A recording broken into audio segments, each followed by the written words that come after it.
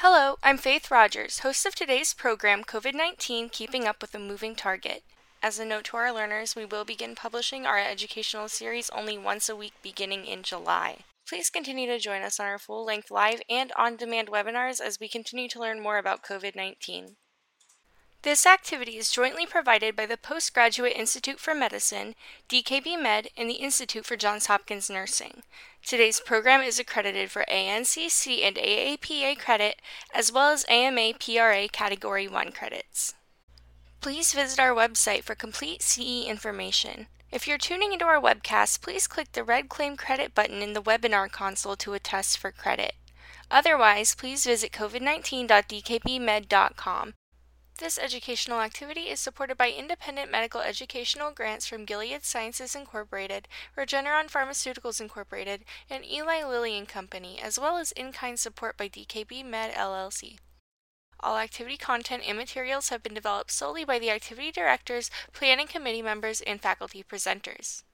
With us today, we have Dr. Paul Auwaerter, Clinical Director of the Division of Infectious Diseases at Johns Hopkins School of Medicine. Dr. Auwaerter, thank you so much for your time today. Thank you, Faith. The news this week is on the COVID front has certainly been dominated by the Delta variant on a number of aspects. This variant of concern now was first described earlier in India, but now has become widespread. And although much of the United States is at low risk levels with community prevalence rates of positive testing of under 1%, as is the case in Maryland and many other communities, there remain hotspots throughout the country, especially in states that have lower immunization rates. And the concern now is a bit of a race where we may have increasing amounts of COVID infections in communities without higher immunization rates. And also perhaps again, especially among younger people who are not immunized to the same degree as people in risk group categories. This slide from the CDC is a bit older. It's running about a month old. But importantly, what you can see is that the so-called Alpha variant, which established itself very quickly in January and became the dominant virus, that's the one labeled B117 here, has decreased with the rise of P1 and B1617.2. That latter one is the Delta variant. And most importantly, the latest data suggests that over 50% of the currently sequenced viruses in the United States are now made up by this Delta variant. So why is everyone talking about it and as concerned? Because previously the Alpha virus, the Alpha variant, was concerning because of the increased transmissibility and perhaps the increased virulence. Well, the Delta variant now accounts for over 90% of infections in the United Kingdom. I have the slide here, 20%, but really late breaker information suggests it may now be half.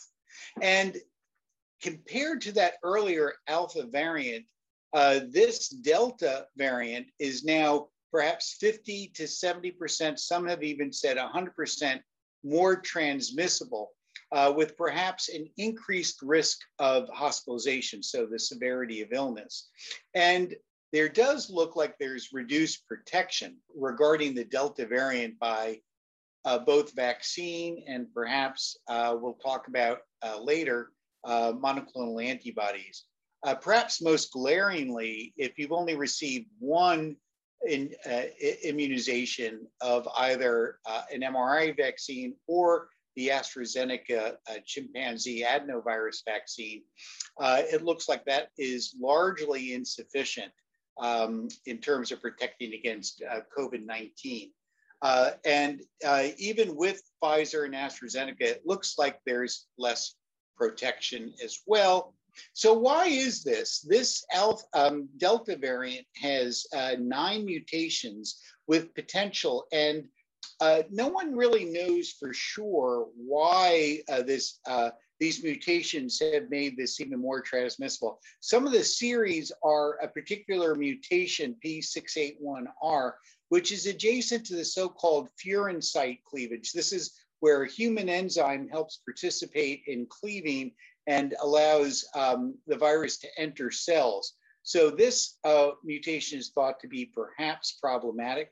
Another one that many have discussed is the so-called N-terminal domain supersite, and that's in this diagram to the right, where 2 amino acids are deleted, and the amino acid at 158 is changed from arginine to glycine.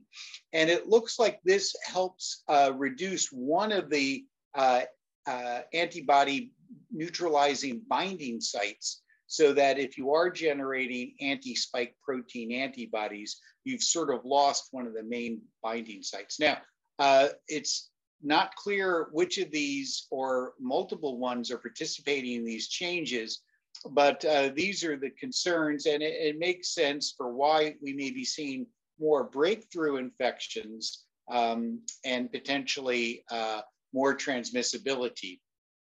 Now, some recent information that's just come out from Israel suggests that the Delta variant is quite widespread there, and the protection rate's only 67% from this mostly Pfizer induced immunity within the country, where they have very high rates of participation with immunization.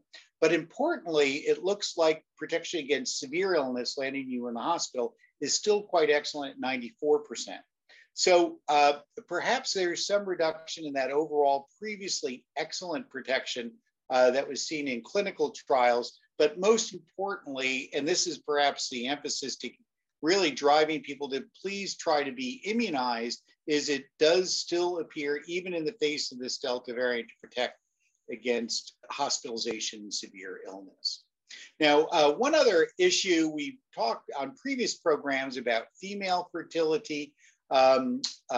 Interestingly, of course, there have been social media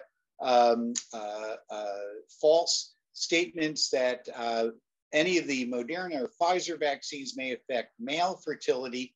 I just thought this was an interesting publication that just really refutes that these vaccines affect fertility. This is a study where people participate in producing sperm for analysis pre and post immunization. There's often wide variation in the amount of sperm produced, both in concentration and amounts.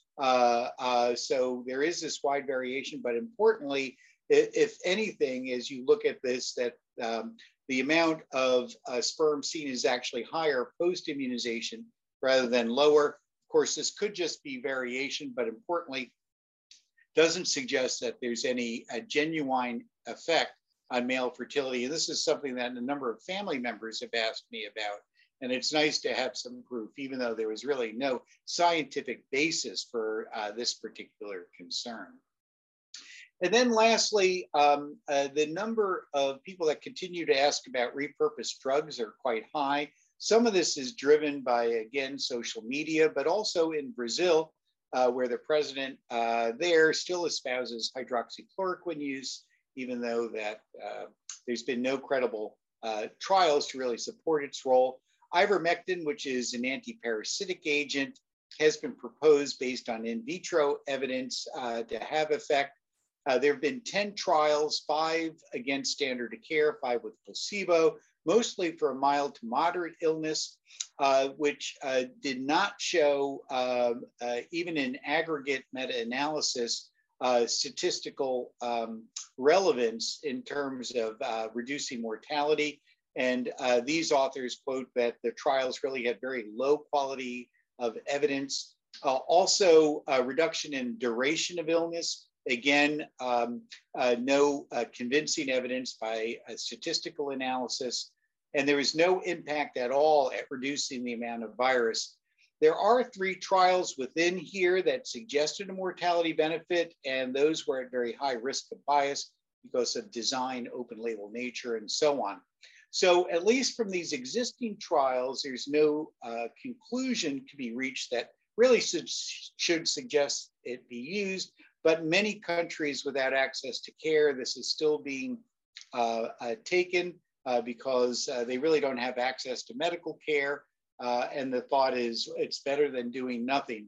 There are two large trials planned, one run by Oxford, as well as another, to try to look at this in a rigorous randomized controlled fashion. I personally think that it's unfortunately a waste, but perhaps this will help prevent people from taking an antiparasitic for this viral disease. So we may know more in the next coming months regarding this particular repurposed drug. So we do have some questions from learners, and you can always feel free, please, to send your questions, and we'll try to get to them on a weekly basis. Of course, with the advent of the Delta virus, one question is, are the monoclonal antibodies still effective?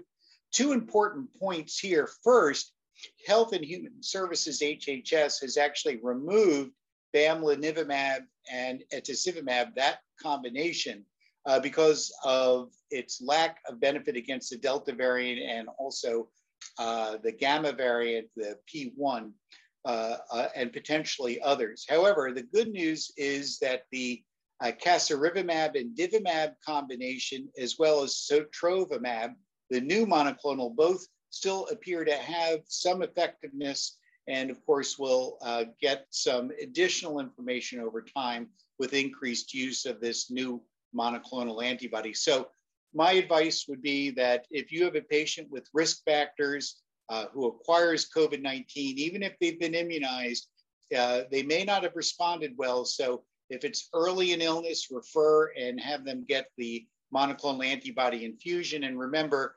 the casirivimab and divimab combination can also be given by subcutaneous route. And the last question for this week is what other antivirals are being looked into for COVID-19 treatment? The real hole or gap, as it were, in treatment for COVID-19 are oral antivirals. Molnupiravir is one oral compound that was originally developed for hepatitis C. It has fairly good test tube activity against the coronavirus, and that is currently in trials. Some preliminary information suggests that it was perhaps effective in reducing viral clearance, but we haven't yet seen published information, only a preprint. There's also another drug from the Atea Corporation, I believe it's called A527, that's also in phase 2 trials. So hopefully there'll be some oral compounds which can be used before the illness progresses to hospitalization that could stave this off.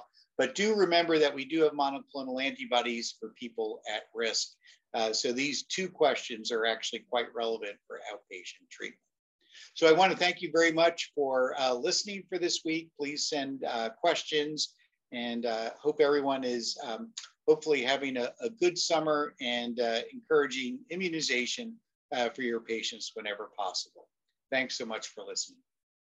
If you're tuning into our webcast, please click the red Claim Credit button in the webinar console to attest for credit. Otherwise, please visit covid19.dkbmed.com.